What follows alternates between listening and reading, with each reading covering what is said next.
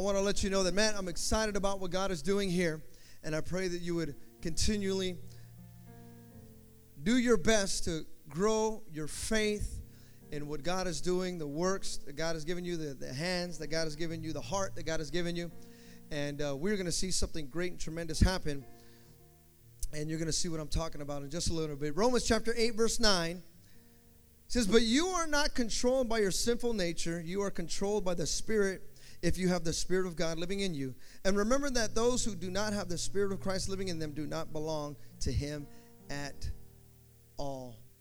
Before you're seated, shake your neighbor's hand and tell them, "Give me a break." Come on, tell them, "Give me a break." Then you may be seated. I want to speak to you here this morning, a part 2 of a message I spoke on Thursday night, not this past Thursday, but the Thursday before. And we talked about breaking curses. But not just any curse. We talked about breaking the family curse. And there's 2 things that I've noticed here within our church as of late, that we've had a lot of people going to the hospital. We prayed that just a little while ago. A lot of people going in and out of the hospital, seeing the doctors for their knees, their backs, the spine, the blood. You just heard it just a little while ago, cancer. Tumors.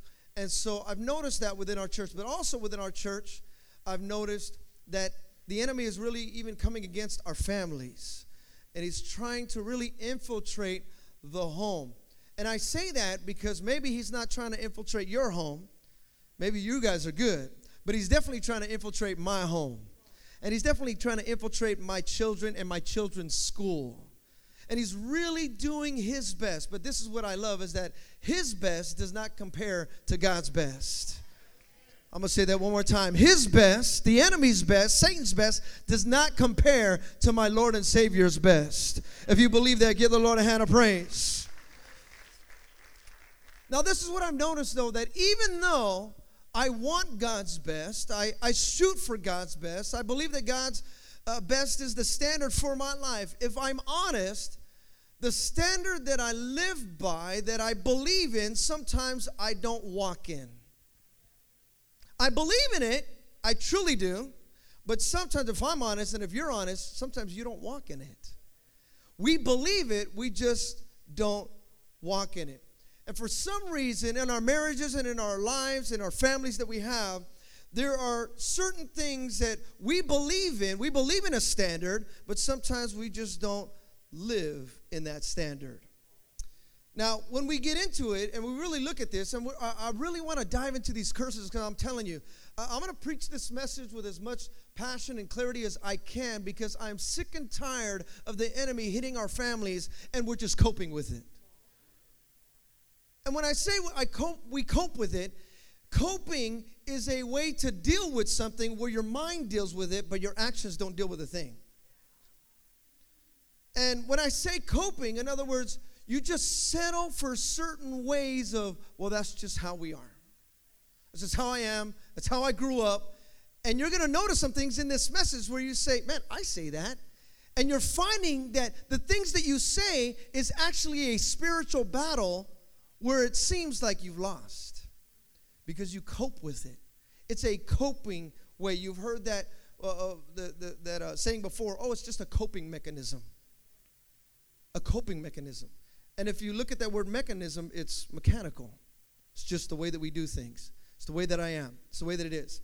Now, it's funny because when I've talked to married couples before, and you talk with them and say, well, do you believe the Word of God? Yes. Okay, well, shouldn't the Word of God be the standard for your marriage? Well, yes, I believe that. Well, if you have a husband that believes that, and you have a wife that believes that, why is there constant arguments always going on in that marriage? They both have the same standard, so they say.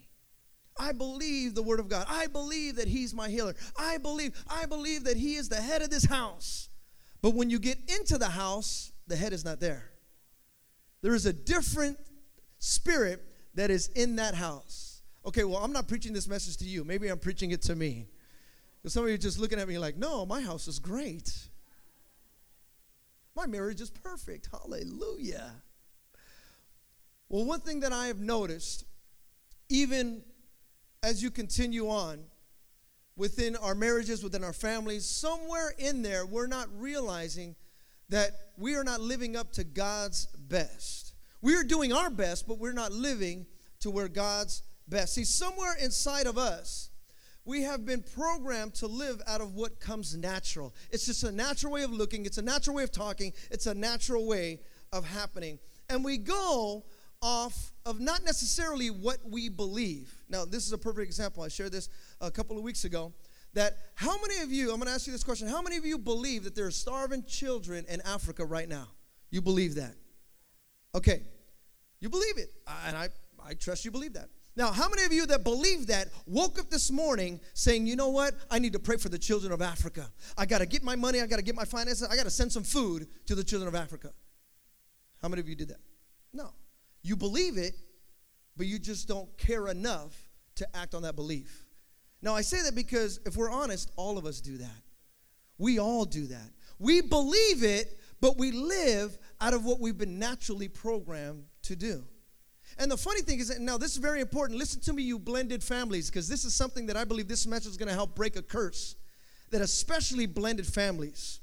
Because blended families, you're not just living or coming into a life that you had from childhood. You're actually living a life of a past marriage, of a past hurt, of past children experiences. No, these are my children. I deal with them this way. No, these are your children. You deal with them that way. And so you're trying to blend it, but really there's nothing blended about it. Because why? It's a spiritual thing. It's not a physical thing. It's a spiritual thing. And so a lot of times we get away with that statement, well, that's just how I am. Or we give it to, oh, that's just how they are. Have you ever noticed that statement is never used for the good? Oh, that's just how he is. He's awesome. Oh, that's just how she is. She's nice. No, whenever we really use that statement, oh, well, that's just the way that they are. That's just the way that I am. We use that as a rationalization for dysfunctional behavior, don't we? That's why we use it. Well, that's just how I am. You're going to have to live with it. That's just how you are. Are you sure about that? Well, if you can't do it, then no. See, somehow, some way, we are living out of what we've been programmed to do. And funny thing is that some of that programs is a curse, and we got to break that curse. Tell your neighbor, we got to break that curse. Somebody say, we're going to break that curse. Tell your neighbor, I'm going to break that curse. You said, give me a break. Well, we're going to break it here today. The Bible says in Ephesians chapter 6, verse 12, it says, for our struggle is not against flesh and blood. This is very important. For our struggle is not against your brother-in-law. Your struggle is not against your mother-in-law, your father-in-law, your sister-in-law, or your brother, or your sister, or your mom, or your dad. Because a lot of times we think, oh man, if this would just happen to them, or if this would just take place. You know what's funny is that I have found, this is what I have found in my experiences within ministry. I have found men and women that are so bitter with their mom or their dad, and they think, you know what, if my mom or my dad or my brother or my sister, if they would just, be wiped off the faces of the earth, everything would be just fine. And this is a true story. I found this. People that have actually had that, when their brother or sister passed away, of course they didn't want that in their heart of hearts, but they were saying that. When their brother or sister passed away, the issue that they had didn't go anywhere. Well, if they would just leave out of my life, then everything would be fine. And actually, when that person leaves out of their life, actually the issue gets worse. Because they find that it's not the person that they have, it's a spirit. See, the issue that we're dealing with is a spiritual one. It's not a physical one. And when you understand the spirit, you begin to recognize, oh, it's not them, but it's the spirit of anger. It's the spirit of pride. It's the spirit of jealousy, the spirit of, are you understanding me? See, it is a spirit. Somebody say a spirit. The Bible says in Proverbs chapter 23, verse 7, for as a man thinks in his heart, so is he. The principle to the scripture is that we are aware of the rules of behavior. In other words, we become aware of what we constantly think about. I shared this the other day, that there's so many people, they kind of, come to this conclusion where they see haters and they start hating haters. And you know what that makes you? A hater. Man, I hate when people do that. If you keep thinking about that, dwelling on that, Look at, man, I hate when people talk behind my back. I hate when people talk behind their back. I hate when you know what you're finding? You start talking behind people's back. And you become what you hate. Didn't even notice it. As a man thinks, so is he. What you are aware of, your behavior becomes. See, if you keep your awareness on the things you hate, you begin to live out of that exact thing. It becomes a continual process. Now, this is very important. Out of the scriptures I just read, Exodus chapter 34, verse 7 even kind of sums it up. It says, he holds sons and grandsons responsible for a father's sins to even the third and the fourth generation. It's very important. Because even where your father missed it and your father's father missed it, you can become that. Or, in your case, where if you missed it, your children and your children's children can miss it. See, I know this is a very heavy message here. This is more of a teaching. I understand that. Because I really want to make sure that we understand this, because you may think that you're arguing against your wife. You're not. You may think you're arguing against your husband. You're not. You are arguing against a curse that has been passed down from generation to generation. And if you don't recognize it, you're going to keep thinking you're going to settle it like this. Or I'm going to settle it the way that I want. And you're missing the whole thing. That's not how you go about it. You got to understand that it is a spiritual battle. Somebody say spiritual. See, it gets passed down from generation to generation. Even so much like this. Like, have you ever done this before? And I did this, matter of fact, just even a couple weeks ago, I asked somebody, because we were talking about church, and they go, oh, I'm a Catholic. I said, oh, you're a Catholic, you go to Catholic church. They go, yeah.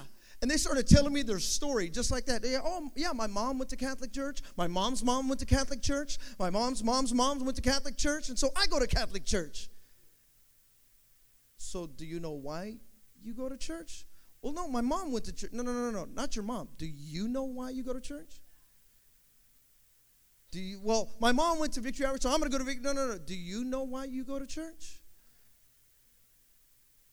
Well, what are you? I'm a Baptist. What are you about? Well, my mom's mom was a Baptist. My dad's mom was a Baptist, so I'm going to be a Baptist. And if we're not recognizing this, it just happens over and over and over again. There's a story of a mom who was cooking a ham. I shared this the other day about when she was cooking this ham. As she was cooking it, the daughter came up to her and said, Mom, why do you cut the ham in half?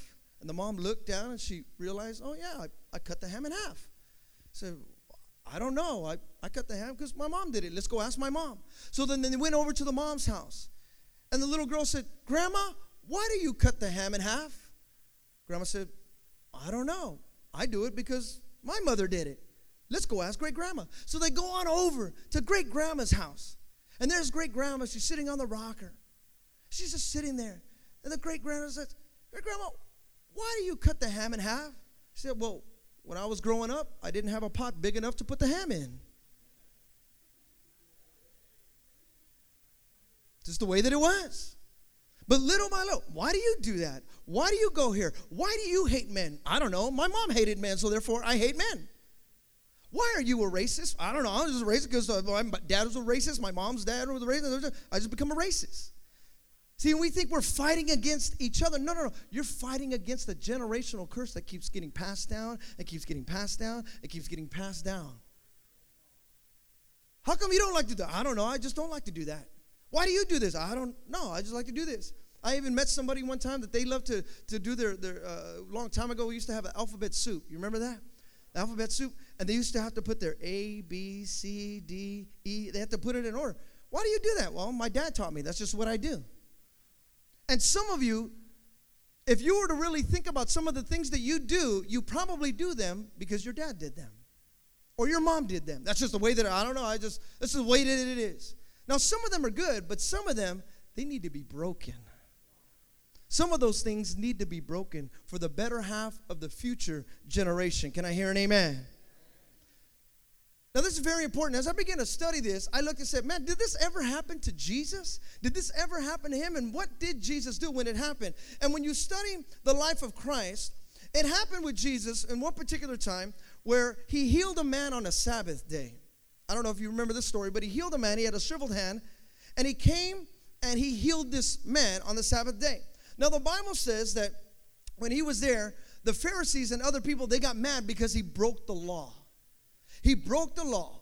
Now, this is what was very important, is that when you study this portion of Scripture, you will find that Jesus didn't have a problem with the law. He had a problem with their traditions. Because the law said this, you cannot work on the Sabbath, right? Don't work on the Sabbath. But their tradition stated that not only do you not work on the Sabbath, you can't even come out of your house on the Sabbath. But that started generations and generations and generations before. So what happened was, little by little, years and years of tradition where people couldn't even tell the difference between what is the law and what is the tradition. We can't even tell the difference. And if we're honest, there are some things where if we're not careful, we're going to pass on a tradition that where our children can't tell the difference. Is this mommy saying this or is this God saying this? Is dad telling us this or is this Jehovah, my Savior, saying this? Who is saying it? See, and this is exactly what happened. And if we're not careful, we can pass down tradition after tradition after tradition. There are some traditions that are good, but if we're not careful and we don't internalize what God has put inside of us, we're going to pass down some things. Well, we just do that just because that's what we do. We just go to church on Sunday just because we go to church on Sunday. See, some of you were programmed when you were younger to come to church. Why? Because your parents said, you better go to church. They never told you why. They just told you, you better. Right? You better go. So for some of you, if you don't come to church, it's that feeling of, oh man, I'm going to hell. Oh, man. But it isn't until you internalize. No. It's not I better come to church. It's I go to church because I want to be my best. It changes. There becomes an understanding of a change. Are you hearing me this morning? See, and I want us to understand that as parents, as family, as a husband, as a wife, that we need to break some things that have been inside of our lives for a long time. Now, as parents, this is what I have found. One of my responsibilities as a parent is that I have become a licensed engineer. I am an engineer. I am. As a parent, as a father, every Christmas, I'm an engineer. I put things together that nobody else could put together. People buy my kids gifts and bikes and different things, and it says, some assembly required. Well, guess who's assembling it? I'm not that good at it. I'm not going to lie. But as parents, that's what we do. I become an engineer, and so I got to put this together and put that together and put this together as a parent. Well, what you need to know is that you have been engineered. And there is an engineer for your life. And that engineer is God. And what he did is he put this part and this part and this part, and he put it together, and that is your life. There has been assembly required, and it has been put together. So what you and I need to understand as Christians, as men, as women, as sons, as daughters, as husbands, as wives, there are parts to us that have been put together. And if you don't understand the purpose of each part, you're going to lose out. There's going to be a disconnection. Are you hearing me this morning? So I want to make sure that you and I understand that, I don't know if you know this, but we are made up of 3 parts. Did you know that? We are made up of 3 parts. We are spirit. Somebody say spirit. Okay, God bless all 2 of you. Somebody say we're spirit. Look at your neighbor. Tell him you're a spirit. You are a spirit first. The spirit. See, this part of the spirit is the truest you.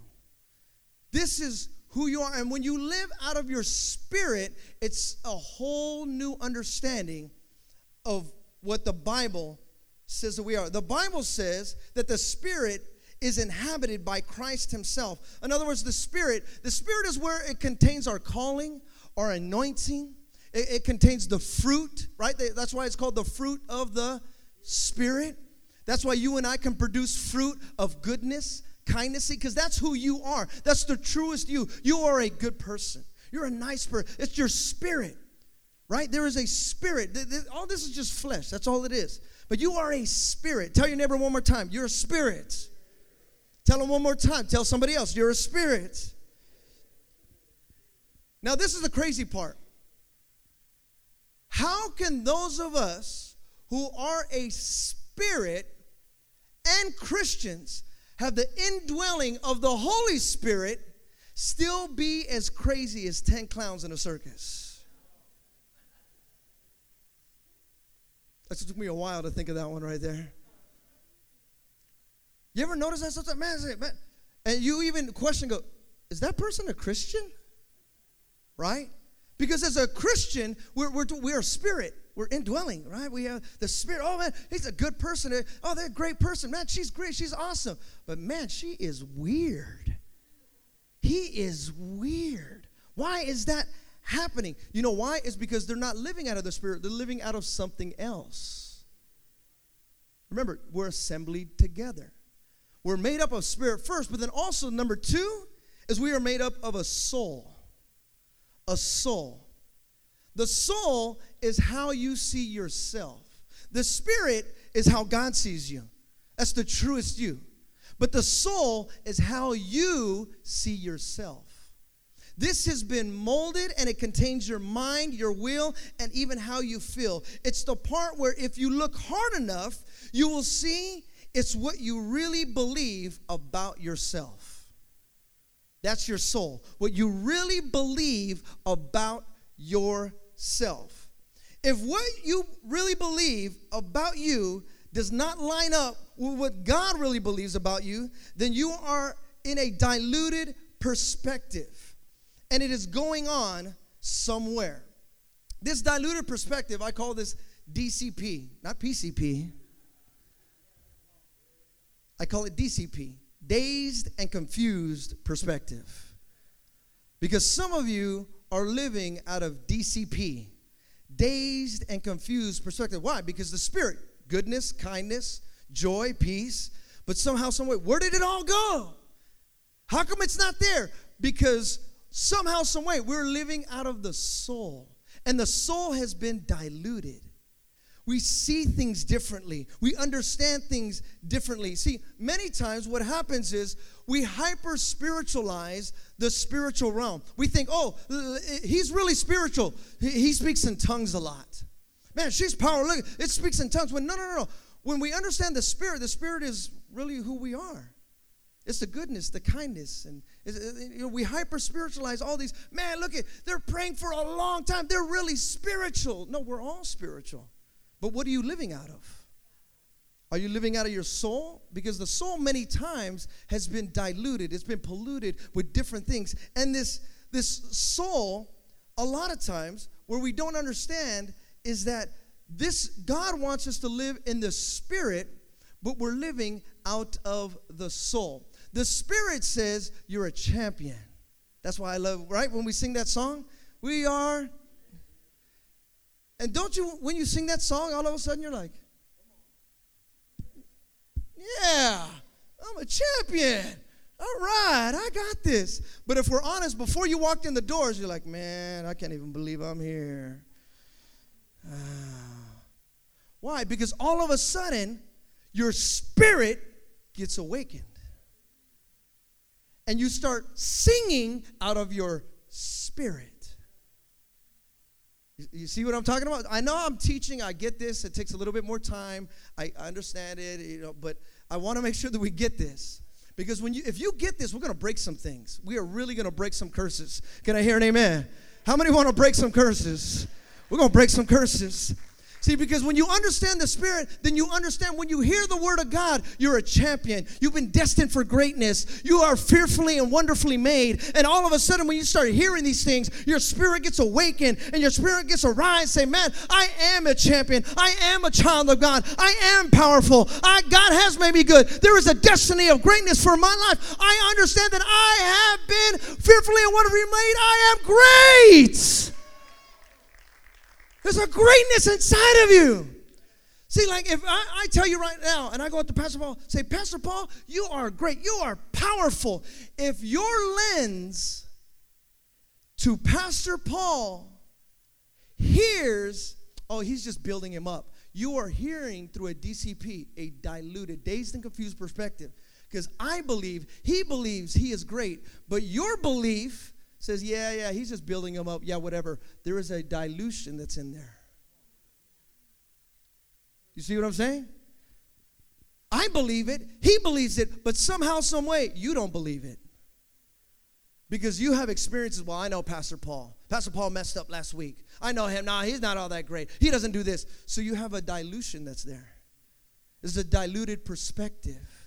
And you're not living out of what God has always intended for you. Can I hear an amen? See, this soul, this is the part that has been molded and shaped and nurtured by mom, nurtured by dad. You ain't never going to amount to nothing. You're an idiot. You're a dummy. So stupid. How'd you even do that? Why'd you even do that? You're an idiot. And the soul gets molded and gets shaped. You're never going to do it, man. You're going to have all these kids, and you ain't never going to be able to provide for them. You ain't going to have nothing. Can't believe you. Why would you even do that? Why would you marry him? Why would you marry her? And all these things get inside it. Yeah, why did I marry him? Why did I marry her? And also, but it comes out in the arguments. See, we think, it's him, when really you're living out of your soul. You're living out of a diluted process that if you've been programmed to over and over and over again, you're going to get divorced anyways. You're never going to make it. Or for those of you that have been divorced, you're never going to get married again. No one's going to love you. You've been messed up. You've been beat down. What's the goodness for you? There's nothing ever good for you. See, and then all of a sudden the soul has been nurtured. Are you guys understanding me here? I'm going somewhere with this. Now, the third part is our body. The body is how other people see us. The spirit is how God sees us. The soul is how we see ourselves. And the body is how other people see us. Now, if we're honest, the body is, well, hallelujah.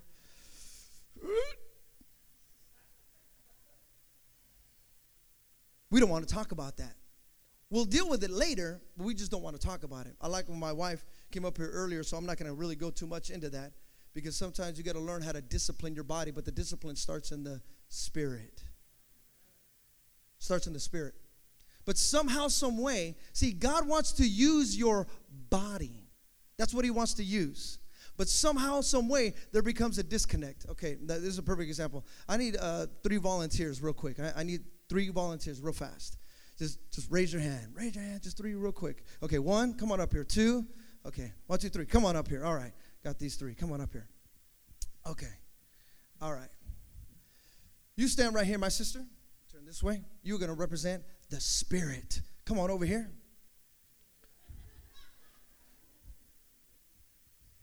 You stand right here in the middle. All right. You're going to represent the spirit. Everybody say spirit.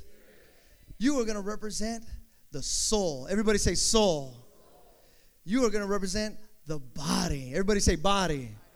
Okay, now this is very important, because God, what he wants to do is he wants to use your body. Speak, share, heal, touch, right? That's what your body is for. So the body is there for. So you can go out and preach the good news, right? You can't preach it from your soul. You have to preach it with the body. How will they know unless somebody speaks and tells them? That's what the Bible says, right? How will they know? So God wants to use your body. So in order for the body to speak the truth, where's the truth at? In the spirit. So here's the spirit. The goodness, the kindness. You've got greatness. You've got power. Man, there's life in here. You can do it. And so the body tries to get to the spirit, but what's in the middle? The soul. And so the soul, what the soul does, it turns and it blocks the body, and it does not allow the body to get to the spirit. It says, no, be angry. You got anger issues. No, I'm jealous. I don't want that to happen. And so all of a sudden, and sometimes you even wake up with headaches and body aches. Man, why do I feel like this? Why is this happening to me? Why is this taking place? But you know the truth. The truth is, man, I'm a champion. I'm good. I'm powerful. I got it all together. Man, God's got greatness for me. But your soul says, shut up, be quiet. You ain't doing nothing. Not going to happen. Not today. Maybe tomorrow, but not today. Why? Because this has been molded. It's been shaped by beat down, by being talked about, being stabbed at. See, when you get stabbed, your soul feels it. And your soul then transfers that stabbing to your body. And then your body then goes into seclusion. It says, I don't want to talk to nobody. I don't want to be around nobody. I don't want nobody to speak to me. Even though they're going to speak to your spirit, man, you're good, you're great, you're powerful. It never gets connected because the soul says, nope, not going to happen. Not today. And so the family curses that are upon you, or it's going to be in your marriages, in your family, all of a sudden it comes out of your soul, and you're living out of your soul, and you're saying, man, I don't want to be like this. I know that God has greatness for me. I know that God's got power for me. So all of a sudden what you got to do is you got to be able to discipline this body and say, no, faith comes by hearing, and hearing the word of God. So all of a sudden, if there's a disconnect, you say, soul, I know that I've been beaten down. I know I've been messed up, but I need to get to my spirit. And so where the spirit and the body can connect, then all of a sudden you see the truest you. You start fulfilling your calling. You start fulfilling everything that God has called you to do. Why? Because now the spirit is alive. Tell your neighbor the spirit is alive. Thank you guys. You guys can have a seat. Thank you very much. Give him a hand. Amen.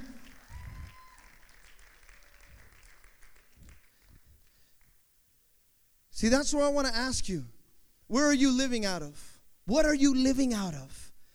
And if we're honest, there are some contaminants that are in our soul that stop us. And really quickly, I just want to give you a few contaminants, and then we're done. You can come to the piano. We're done.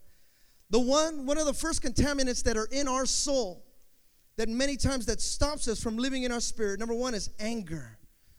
Anger. If we look back somewhere in our life, we will find a hurt. That hurt has been built up over time that didn't allow anything to come in because it had a bodyguard named anger. Anger. No, they hurt me. This can't happen. They said this about me. I'm never going to allow that to happen again. The Bible says in Psalms chapter 37, verse 8, refrain from anger and turn from wrath. Do not fret. It leads only to evil. Somebody once said, anger is only one letter away from danger. When you write that down, you could see the phrase in there. That's a good one. Anger is only one letter away from danger. There used to be an old TV show that said, danger, Will Robinson, danger. Right? And who was the one that would say this? That robot, right? The robot, hey. This is the crazy thing, is that there's no robot when you get angry. Danger, Manuel, danger, Moses, danger, Art, danger, Frank, danger. It's a contaminant of the soul. And you got to be able to say, listen, I see it. Just picture it like this. Your soul is that glass, and inside that glass, there's contaminants. And you got to do your best. Say, okay, I got to take this out. I got to get rid of this. This is not going to happen. Another one, really quick. Number 2 is insecurity. Insecurity. This contaminant kind of stems from what I was talking about earlier, DCP, dazed and confused perspective. Blurred lines, blurred images that you really can't see. See, God says that you're awesome, but your insecurity says you'll never be anything. So what happens is, because you feel like you're never going to be anything, you tell people they're never going to be anything. There becomes an insecurity within our lives. A third one is pride. Pride even stems from insecurity. You know what I found is that pride is like a sneaky parasite. It will eat away any promise that God gives you on the inside. You know why? It's because pride cannot be told anything. It cannot be corrected. It cannot be shifted. It cannot be moved at all. Pride stands there and doesn't move. Pride will always lie to you and make you feel like even you're in control. You know, the Bible says in James chapter 4 that God resists the proud. The word resistance is a military term. So what it says is that when the pride rises up, God gets militant on that type of contaminant to your soul.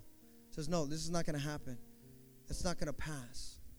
See, you yourself have to have that same way. You got to get militant and get violent against that spirit of violence. You got to get violent against that spirit of pride. Don't allow that thing to infiltrate your family. And the fourth one, the last one real quick, a fourth contaminant with pride, insecurity, and even anger is our attitudes about people. Our attitudes about people. Some of us grew up with the philosophy, trust no one. Trust no one. I'm not going to trust anybody. Nobody's going to infiltrate. No one's ever going to hurt me again. As long as I don't trust anybody, nobody ever hurt this body. Trust no one. Some even on the flip side, trust everyone. Everybody likes me. That's just as hurtful as a contaminant. Same thing. Oh, no worries. No. You got to understand something here, that this contaminant, it blurs your vision on even how you deal with people. Because when people come to you and they tell you certain things and they give you certain phrases, right away you go, that's what my mom used to tell me. I'm not going to allow her to hurt me again. Or your husband, he sounds like your father. Oh, my father used to tell me that. Nope, he's not getting past this wall. And so right away, nope, not going to happen. Not going to take place. And if we're not careful, these are the things that contaminate our soul. Even many of us, we even grew up in a paranoid state. I call it everywhere paranoia. Because everywhere you go, they're talking about me. I see them. They're talking about me. I know they are. They're talking about me. When you get on that social media, oh, guys, that social media is a killer, man. Oh, look it. See, they're saying that. They're saying it about me. I knew. She said it about me. He said it about me. Why doesn't she just say it to my face? They did say it to your face. Book. See, I know they were talking about me. Like, dude, you're not that important to be talked about all the time. Just chill. But see, our attitude towards people. No, I know that. I know. And you know what's so funny? Is that we judge people based on their intentions, but we judge ourselves based on our actions. You ever notice that? We judge people on their intentions. No. I know they did that on purpose. I know they did that on purpose. But what's funny is that if you do the same thing, well, I didn't mean to. But they meant to, but you didn't. Wait, hold on one second. See the attitudes that come, the things that are there, how we perceive. And we have these blurred lines. And if we're not careful, the Bible says that we're going to pass this on to the next generation and the next generation and the next generation. Because we're living out of our soul. The soul that is there. And we find ourselves not living out of our best or God's best for our lives. And I want to challenge you here this morning. A couple weeks ago, I shared with Josiah and what he had to do in order to break these things. These are very vital and very important of what you have to do to break them. And sometimes, some of the things that you have to do, you're going to do things that you don't normally do. But in order to break them, you got to break them. See, this is what I found. A lot of times we think, man, if I just fight it. No, you know what you got to do? You got to replace it. You keep fighting and you keep fighting and you keep fighting. You know what you got to do is you got to replace it. It's difficult. It's very hard. I remember when my father died. And when my father passed away, it was very difficult for me. I had a difficult time. I was about 22 years old when he passed, 22, 23. And he passed away, and people were coming up to me and giving me encouraging words. They were telling me, hey, Stefano, it's okay. You're gonna be all right. You're going to be this and that. Time was going on. And as time was going on, months would go by. Of course, it still hurt.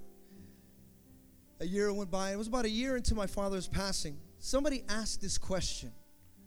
It was the question that, when somebody passes, you kind of don't ask this question. But somebody had the guts enough to ask me. All right. So they came up to me. I remember I was about 23 years old. And they said, hey, what do you think if your mom was to get married again?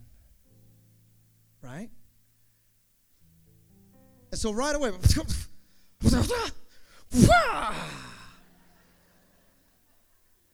how dare you? Right? Because I'm living out of my soul, of course. I've been hurt. My father's gone. Come on. Don't talk like that. But honestly, I look back at it now. That was a very mature question. He asked me in a mature way. Didn't mean no harm by it at all. But it was a difficult thing. And as I began to ponder that question, I said, man, let's be honest. I can't control my mom. She can do what she wants to. What if she does want to get married? Then what? What am I going to do? No, that's my mom. My mom, it's not yours. That's true. that person, if we're coming to my mom's life, would never be the mom. That would be the wife. It's a different perspective. But I have the perspective. I'm the son. Nah, you can't do that. No. And if we're honest, a lot of times that's how we deal with, even in our families, blended families. No. That's my child. No. That's the way I do things. This is the way I have it. No. And so we have our perspectives on the way that we live. No. But this is what I found. It wasn't until I actually came to the grips one day. It took me a while. I'm not going to lie to you and say it happened overnight. But I came to grips with it a couple years later when I was living in San Diego. I said, you know what? If my mom were to get married, I think I'd be okay with it. Took me a while.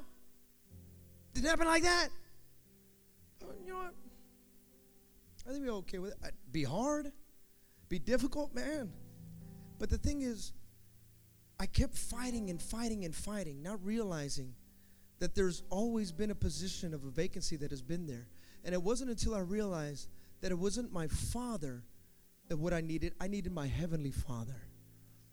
The position to be filled by my heavenly Father, because that's the goodness, that's the kindness, that's the greatness, that's the power. See, some of you right now, you're having a vacancy, and so when it gets replaced, you're fighting that. Saying, no, it's not going to happen. It's not going to take place. See, some of you got to replace those bad habits. You got bad habits that are living in your house. And when I mean your house, I mean your heart. These bad habits that are there, they've just set up shop in your heart. Just the way that it is. This is how I am. Nothing's ever going to replace. No. Some of those things, you got to get out. Get rid of the old. Get rid of that thing. Quit being filled with that pride. Ain't nobody going to hurt me. You know what I have found? If you're going to go to one extreme, you got to go to the other extreme. No one's going to hurt me. What you're also saying by the other extreme, no one's going to love me. No, because you got to be fair. You got to be fair to your emotional assembly. Listen to me. I know you've been hurt before. I understand the difficulties in your hurts, and especially for those of you that you've lived a seasoned life. And you have some things that even some of you, your husband doesn't even know, your wife doesn't even know, your children probably will never know. And so you hold on to this. Oh, no, I gotta be. When God says, listen, I want to be your father. I want to be your husband. I want to be your wife. I want to be your child. I want to be whatever it is that you need me to be out of the Spirit. I want to challenge some of you here today that maybe you've been living out of your soul and it's been difficult. And the difficulty, believe me, I understand, especially the loss of a loved one. That hurts the most. And what I have found that even for those of you that have been divorced, I've been doing some studies on it. Those of you who have been divorced, they say divorce is like a death. When you have that divorce, like, because you have a whole new life, a whole new perspective. You got to make changes all over again. For those of you that say, I've been divorced, I'm never going to get married again. Listen, my friend, would you understand that the greatest spouse that you can ever have is your Heavenly Father in the first place? Then it's not about the man or the woman that comes into your life anyways. Because you're going to know that that person has always been the person for your soul. You'll know that. You'll understand that. Why? Because you're living out of your spirit. When you get two people living out of the Spirit, there's goodness that is there. Kindness that is there, greatness, power that is there, fearfully and wonderfully made. Bow your heads with me here this morning. Father, I pray right now, Lord God, that you would touch the hearts, the minds, the bodies, the souls, Lord God, of the men and women that are here. Lord, we're breaking some curses that are here, Lord God. Shattering, getting rid of some things that have been happening in our lives, Lord God, that have been fairly difficult to deal with. Fairly difficult to cope with. But Lord, I pray right now, Lord God, that you would allow us to break that spirit of alcoholism, spirit of anger, spirit of violence. That spirit, Lord God, that tries to come on. Says, oh, you're always going to be a drug addict. No, you're not. You're not always going to be a drug addict. Stop that. It's a contaminant to the soul. You got to strengthen that soul. Strengthen that soul. Allow the Spirit to be stronger than anything. With every head bowed and every eye closed here this morning, and you say, you know what? My marriage needs to get stronger. My family needs to get stronger. And I want to do whatever it takes. Just like what Josiah did. He got rid of a few things that didn't need to be in that house. He got rid of them. I need to get rid of a few things. Some of you, the pride, the anger, the insecurity. I'm never going to amount to nothing. No, my friend, you are. You are something. You are a new creation in Christ Jesus. With every head bowed and every eye closed, if that's you here this morning and you say, you know what? I want to strengthen this family. I'm going to break some curses. On the count of three.